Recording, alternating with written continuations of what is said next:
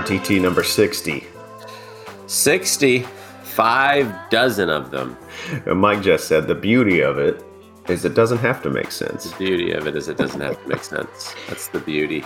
Not in reference to the podcast, but yes, in a lot of the world today. Much of life. So you are settling in the Palmetto State, land of South Carolina, and I guess you're just saying it's a little lot. There's a lot of virus activity in your area more than here in the great state of Missouri. Is that correct? Yeah, it's very correct. They were they asked Myrtle Beach, everyone that went to Myrtle Beach recently, to go home and quarantine for 2 weeks. They have probably 1,000 new cases a day in the state. It's a law today in Columbia city limits, which I'm not in, but it's very close, is you have to wear a mask if you get outside of your vehicle or in public. So what is the deal with your church and services and starting back up? Yeah, they've started. We've started. I start work actually next Wednesday, July 1 is the start day. So they've started. And then I believe they're planning on all systems go in the offices after next week. They've done virtual meetings and they'll do virtual meetings through next week. And then I believe they'll meet in the offices. So this is Lexington, and it's probably similar to where you are, Mike. There's a St. Louis City, and then a little bit outside of that, there's St. Louis County, and then just the cases aren't the same in Lexington as they are in Columbia. So you're going to wear a mask in the office and stuff? I believe so. Yeah. Which makes me, I've had a couple disposable. Now I gotta I gotta buy a cool one too, man. Yeah, I buy a cool one. Yeah, right. One of those desperado ones that go around your neck. Skull or something. Yeah. Come on. Yeah. So we are. Our office I think is technically open, but a lot of people are still working home because of our friend Chris. Chris's positive test. It sort of was a little bit of a reminder of, we need to take all this stuff seriously. So that's where we are, and hopefully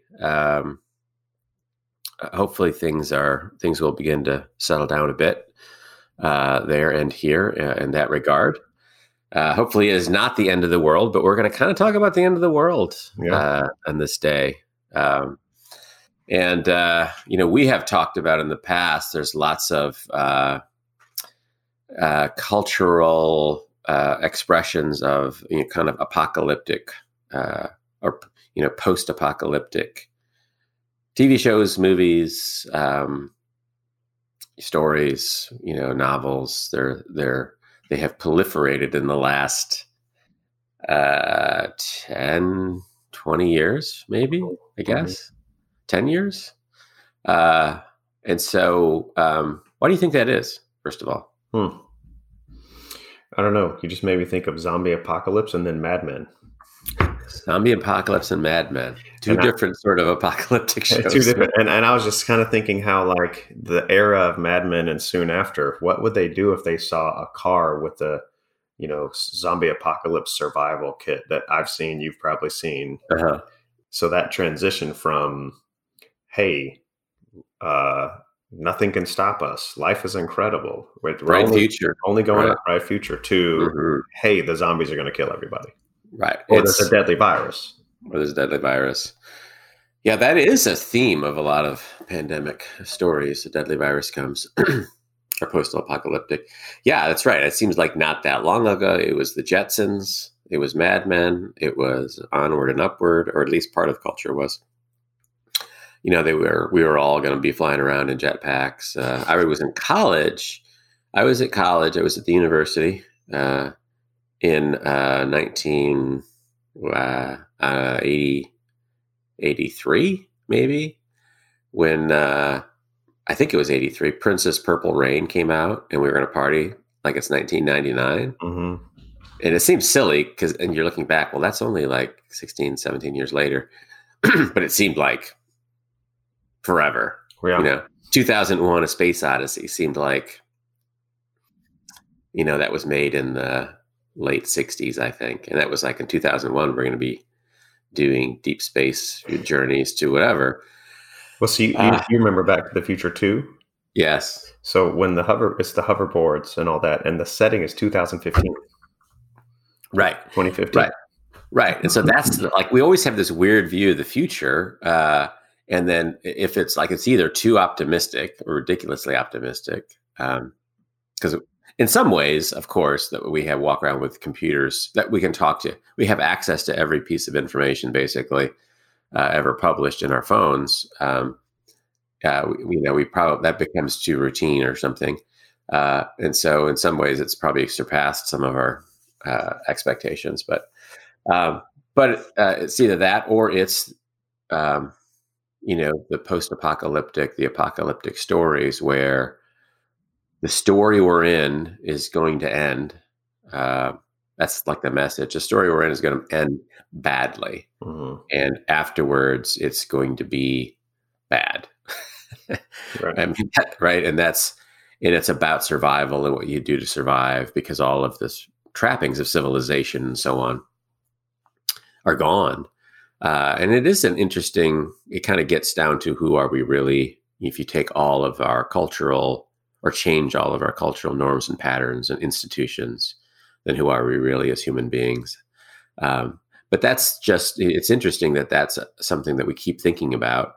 I was thinking of, and then of course, maybe that's a way of us thinking about death, our own death. Mm-hmm. Maybe it's just an expression of anxiety and fear that when I'm thinking about Mad Max, I'm partly thinking about my own death when my life is over.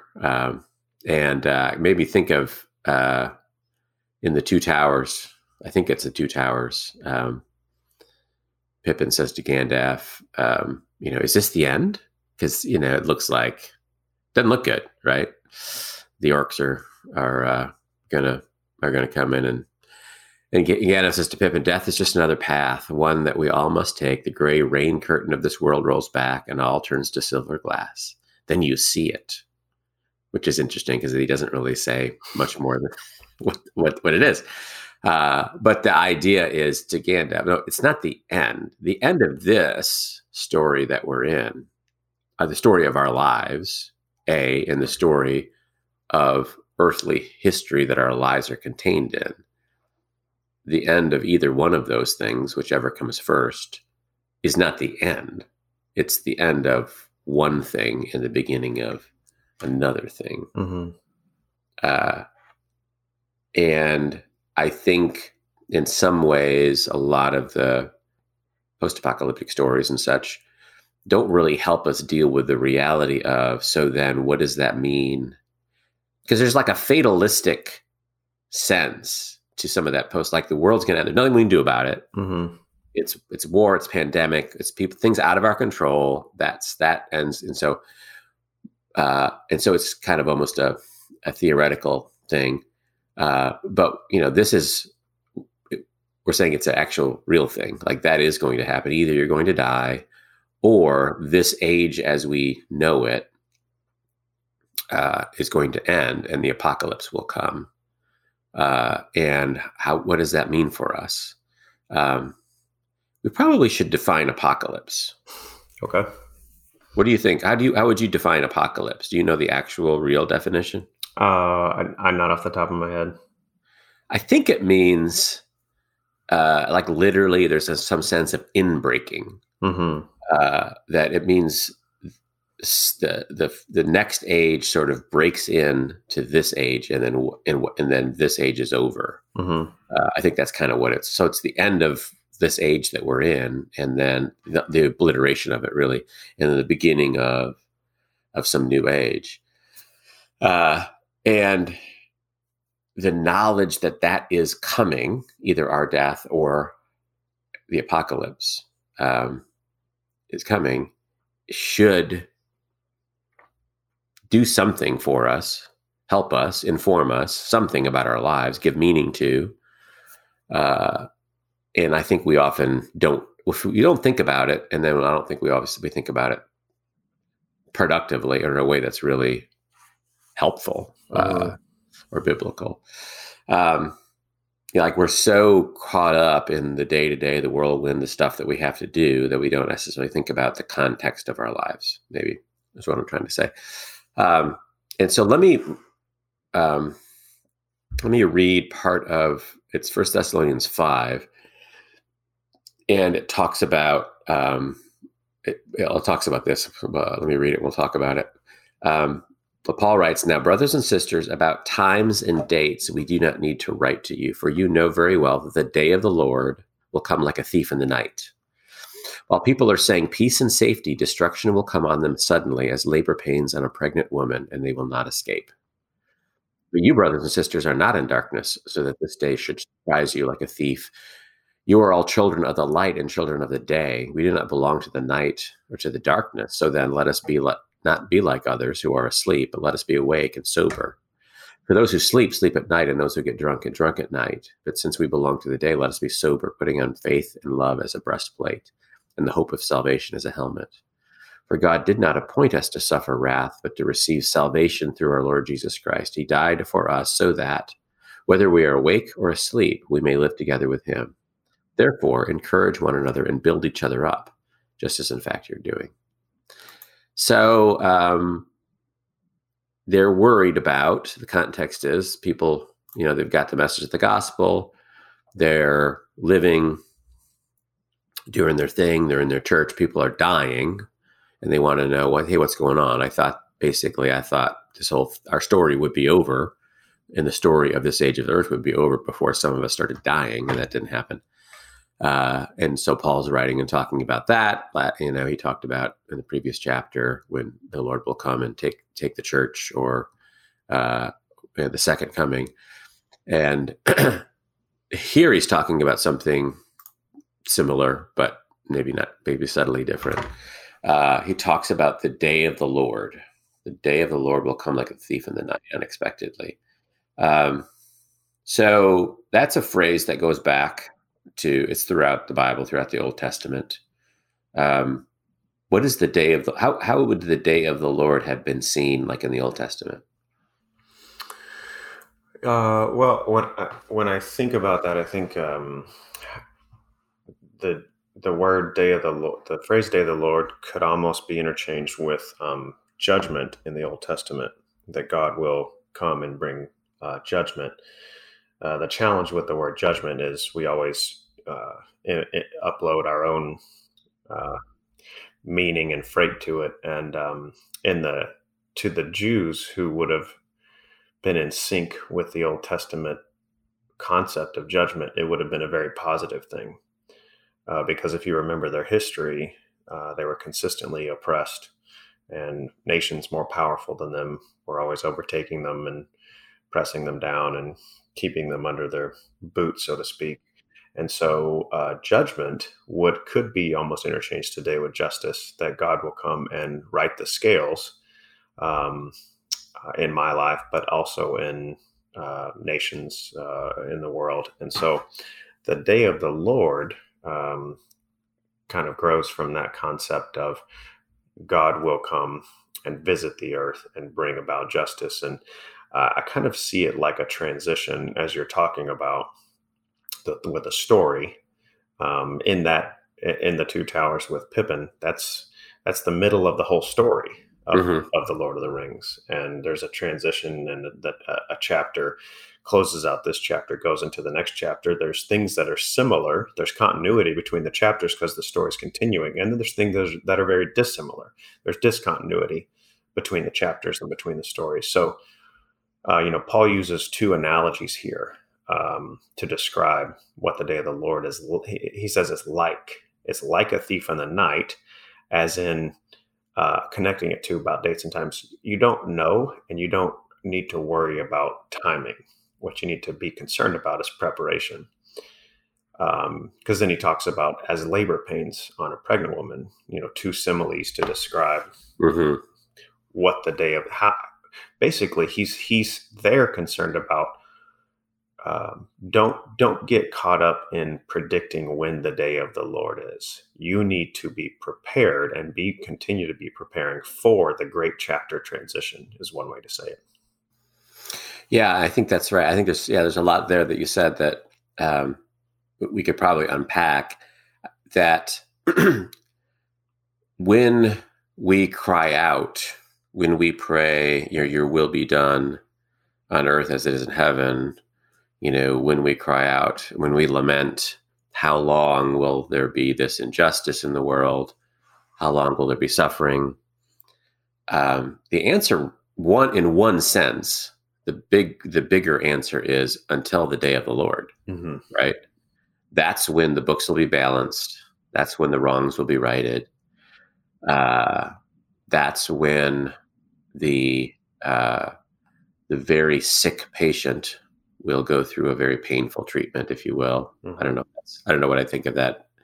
It just came to, and I don't know. I think of that. I don't know if I'll stay with that picture, but the idea that I don't know that we know how sick we are. I think we acquiesce ourselves to, things are pretty, things in my life are fine. I mean, pretty much. I mean, nobody's perfect. Or the world is better than it was, where there's a lot of injustice, oppression, and that we can work to address it and should work to address it as God's people in the earth, but it's not going to be addressed fully. And so we look forward to, like, the apocalypse, often in the New Testament, is a positive thing. That it's, hey, we're waiting for the Lord to come, and we're waiting for the pain of this age. We're looking forward to it. But when it does come, there's a fearsomeness to it, that there is, you want to be counted among God's people. You want to be among those who, for God did not appoint us to suffer wrath, but to receive salvation through our Lord Jesus Christ. So, he died for us so that whether we're awake, whether we're still alive, or whether we die, we may live together with him. So that's the encouraging part as the day of the Lord approaches, and the urgency perhaps of the gospel, because when it comes, there's a lot of injustice to correct. Yeah. And I think that's something that should focus us on things that maybe are more important than others. And that's kind of what you see in this passage, that, when it comes, it's going to come like a thief in the night. It's on labor pains in a pregnant woman, which are interesting things, that, especially the second one, I would imagine when labor pains came on a pregnant woman in the ancient world, it was sort of joy and fear, right? Because now it seems so, it doesn't seem ordinary, but it almost seems like we talk ourselves into, this happens all the time. People go to the hospital, they have babies, it's fine. But of course, I mean, if a woman started bleeding during, they didn't have C-sections. They didn't have any of those things. So it could be the beginning of something very bad or the beginning of something very good. So there's some hopeful trepidation to it. That's what I'm getting from that image, right? Yeah. And I think it's that's interesting, because seems to be a picture throughout the scriptures of the whole creation and the people of God aching for all the wrongs to be righted, aching for home, aching for, the Genesis 1 and 2, what was and what will be, but not what we're in right now. And so there is a visceral, groaning, so to speak. Things aren't supposed to be this way. I'm not supposed to be this way. It shouldn't be this way. And I think, so labor pains, deep pains. Yeah. In the hope of something being reborn, being remade, being reborn, being redeemed. And that all should serve to, so then live like children of the day. So then be focused, both then be sober, be alert, be on task, be on mission. And I think it's kind of like, don't be like the others. That's all sort of mixed in there. And I think the others in the sense of people who kind of forget this fact, people who kind of are living as though this is it. And, that this life is the only life. It seems like that's the contrast, which we all can do and perhaps probably do for long stretches of our lives. We live as though, this life is the only life. Even being a Christian in a church, which should be pointed towards heaven, we live as if going to church, even the spiritual and religious rhythms are something that, because, we just think our life is really long and I'll have plenty of time to think of something else later. When that's sort of what it seems like what Paul is saying is, be focused now for your life, knowing that this is part of some bigger story and what we're doing here matters in the bigger story. And it's just so easy to kind of forget that, whether it's being caught up in the fear and travails of whatever's going on in the world negatively, or whatever shifts are going on, or whether we get caught up in the comfort and ease of relatively peaceful and prosperous times, right?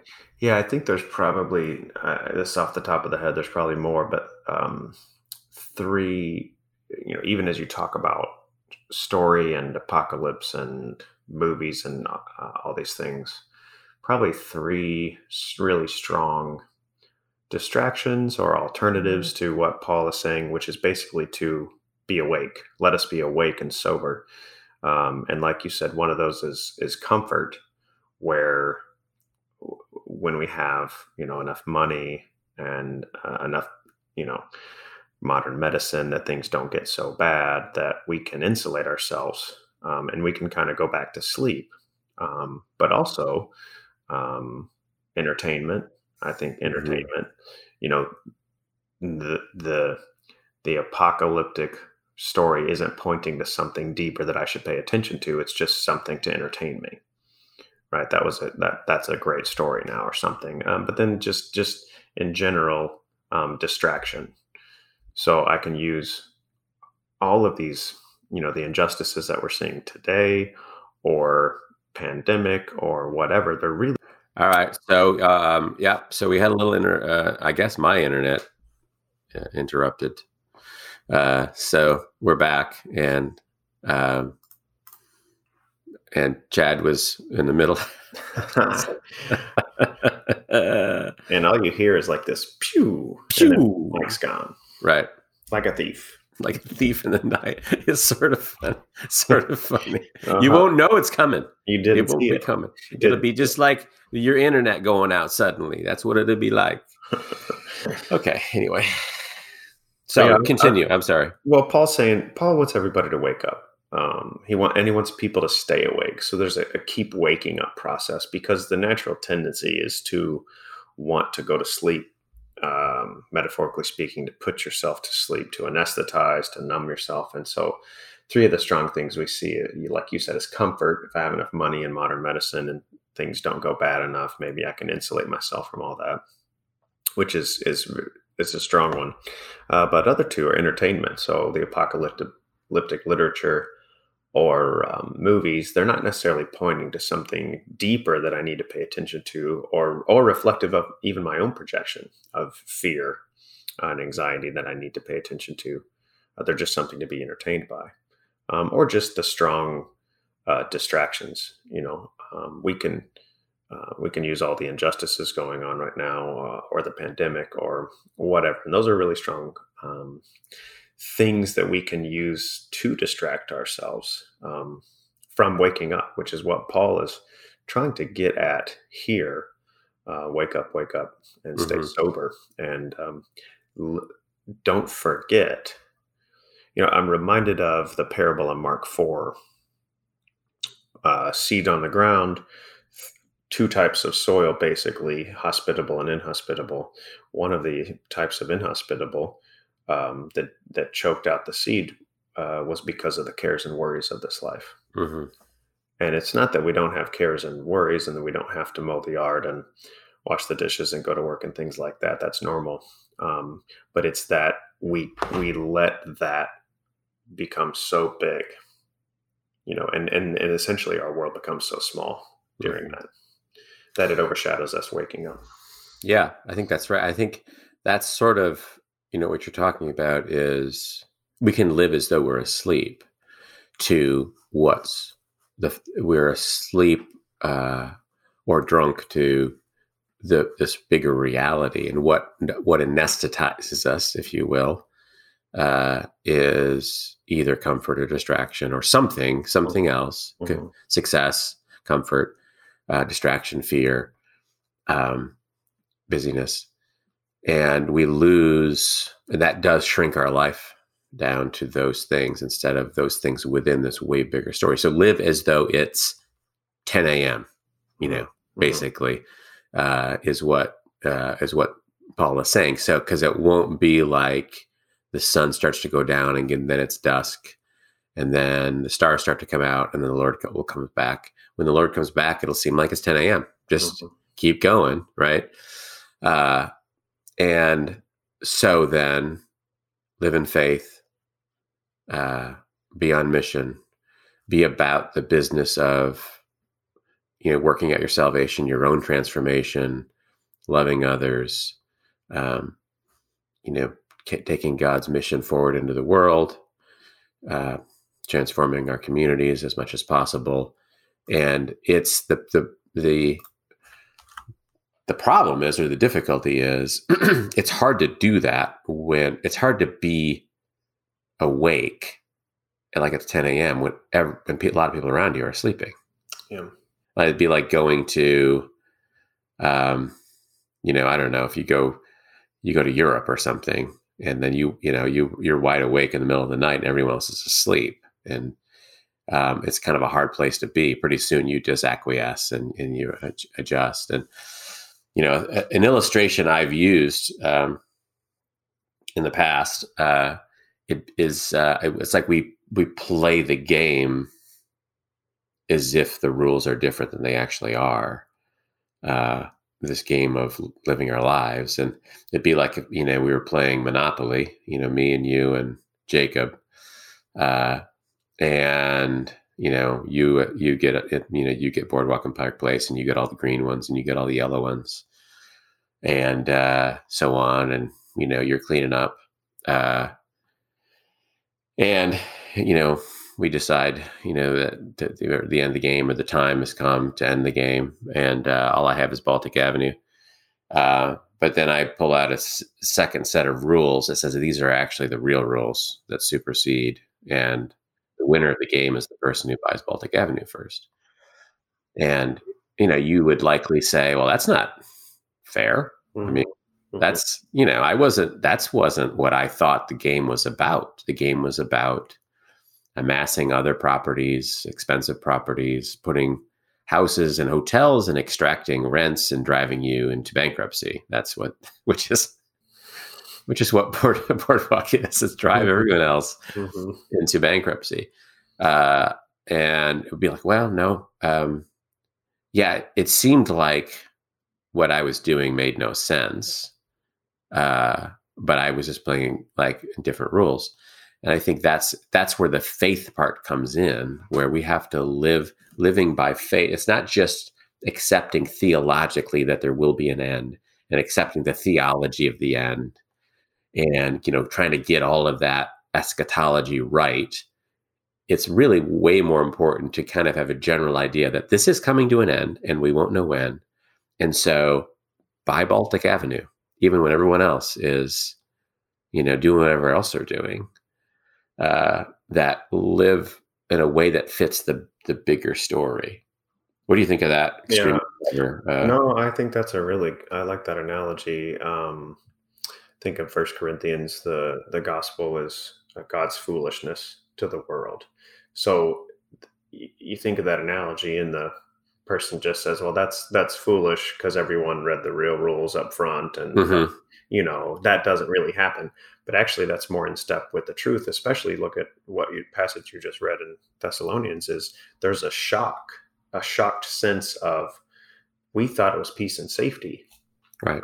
But then the day of the Lord came. There's this deep shock and almost betrayal.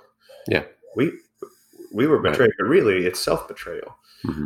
Because as Romans says, the divine power and wisdom and knowledge of God has been put on display for the whole world to see in creation. And so at some level, it's a self-betrayal that I didn't see it, or people don't see it.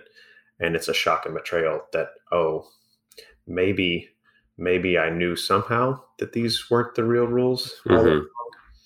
Right. But it's just, in my moments of, hey, is there a better way to live? Those would come and go, and I would get swallowed back up into all the things that everyone said about having a successful life.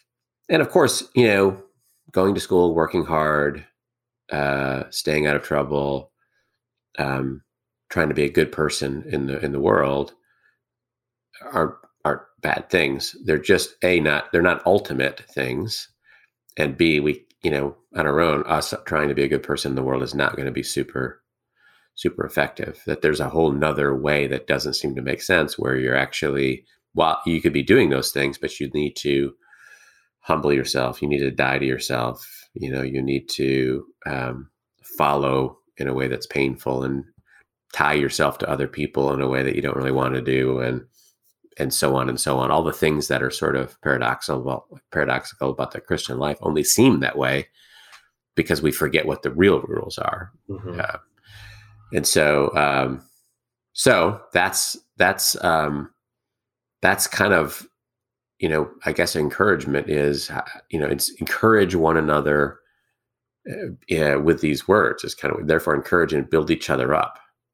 In light of this, help each other not forget, kind of. I feel like this, we've actually dropped a lot of analogies today as Analogy Central here. Come on. 60. But back to your earlier one of going overseas and you're awake in the middle of the night, and other people are sleeping. Yeah. That feels like it's true. And I think Paul is saying, you have to stay there. You don't acquiesce. Don't feel like, well, I've just got to adjust, because the natural pull will be all of the tide and the push of the culture is going this way. And it's going to be difficult, but that's what this is about. Yeah. Yeah. And I think probably we should say a couple things about what the new age will be or may be. You said there's a continuity, which I think is important to say, that there is a connection and a continuity. What we don't maybe know all the ways that what we do here matters for the next age, but it does. I mean, that's clear. And things like beauty and love are really hints and rumors of the next day, foretastes of, what it will be when the new age comes. It will be all beauty and there will be no ugliness. And now we have little glimpses and so on. And I want to go to another piece of venerable Christian literature. We've got Tolkien and Lewis in the same podcast. And at the end of the Chronicles of Narnia, they are basically have made their way to Aslan's country, and there's the unicorn says, he says the difference between the old Narnia and the new Narnia was like that. The new one was a deeper country. Every rock and flower and blade of grass looked as if it meant more. I can't describe it any better than that. If you ever get there, you'll know what I mean. It was the unicorn who summed up what everyone was feeling. He stamped his right forehoof on the ground and neighed, and then cried, I have come home at last. This is my real country. I belong here. This is the land I have been looking for all my life, though I never knew it till now.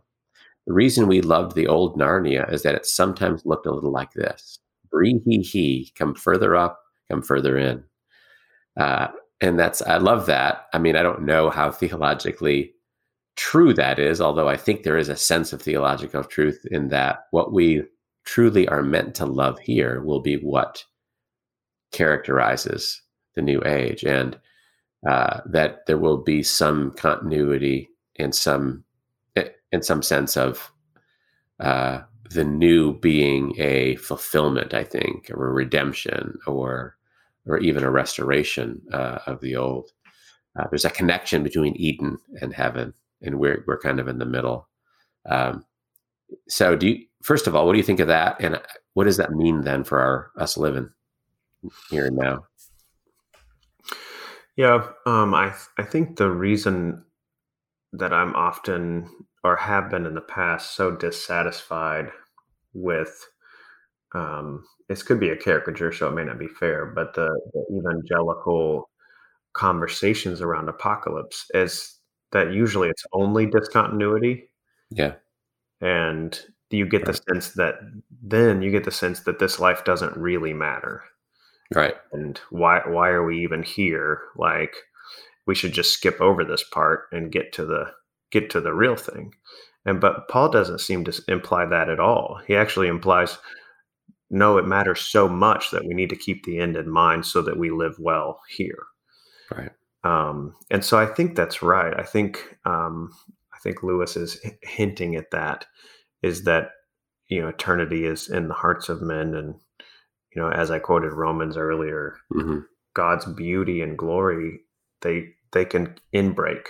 Yeah. They're all around us. And so they're indicating something, and then they're pointing at something, even if it's dim and shadowy because of sin. When we get there at last, to the new Narnia, I think it will all come into lucid focus, that this is the real country, and yet the real country was breaking in apocalyptically mm-hmm. into here and now. Yeah, we had the hints and the foretastes all along, the mm-hmm. hints and the rumors.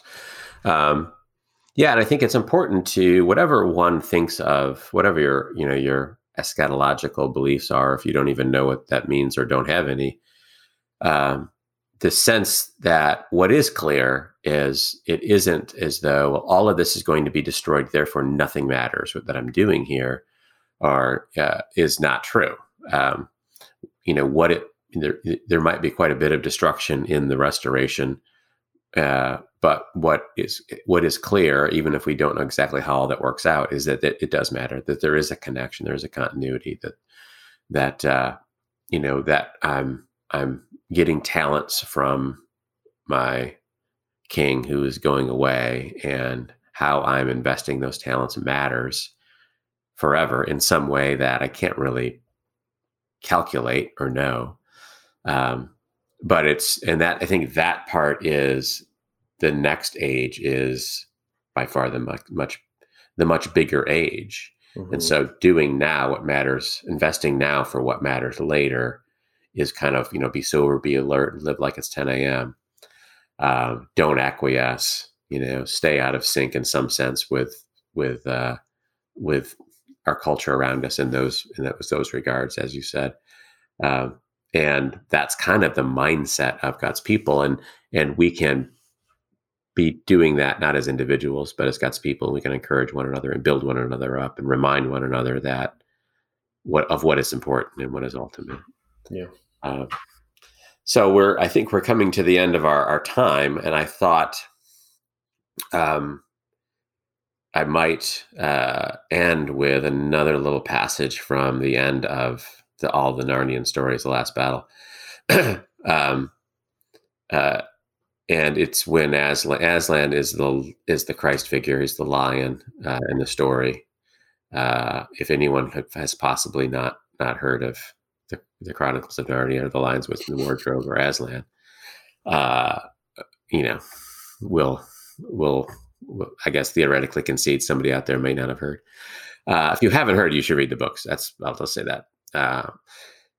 So at the end of the story, Aslan is speaking, and this is how Lewis says it. As he spoke, he no longer looked to them like a lion, but the things that began to happen after that were so great and beautiful that I cannot write them. And for us, this is the end of all the stories, and we can most truly say that they all lived happily ever after. But for them, it was only the beginning of the real story.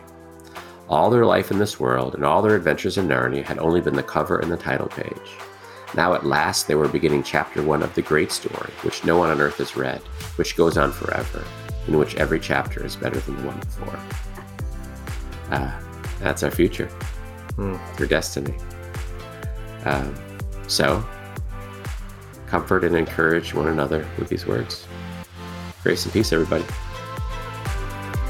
Thanks for listening to Rogue Table Talks, a Calvary Church Media Productions podcast.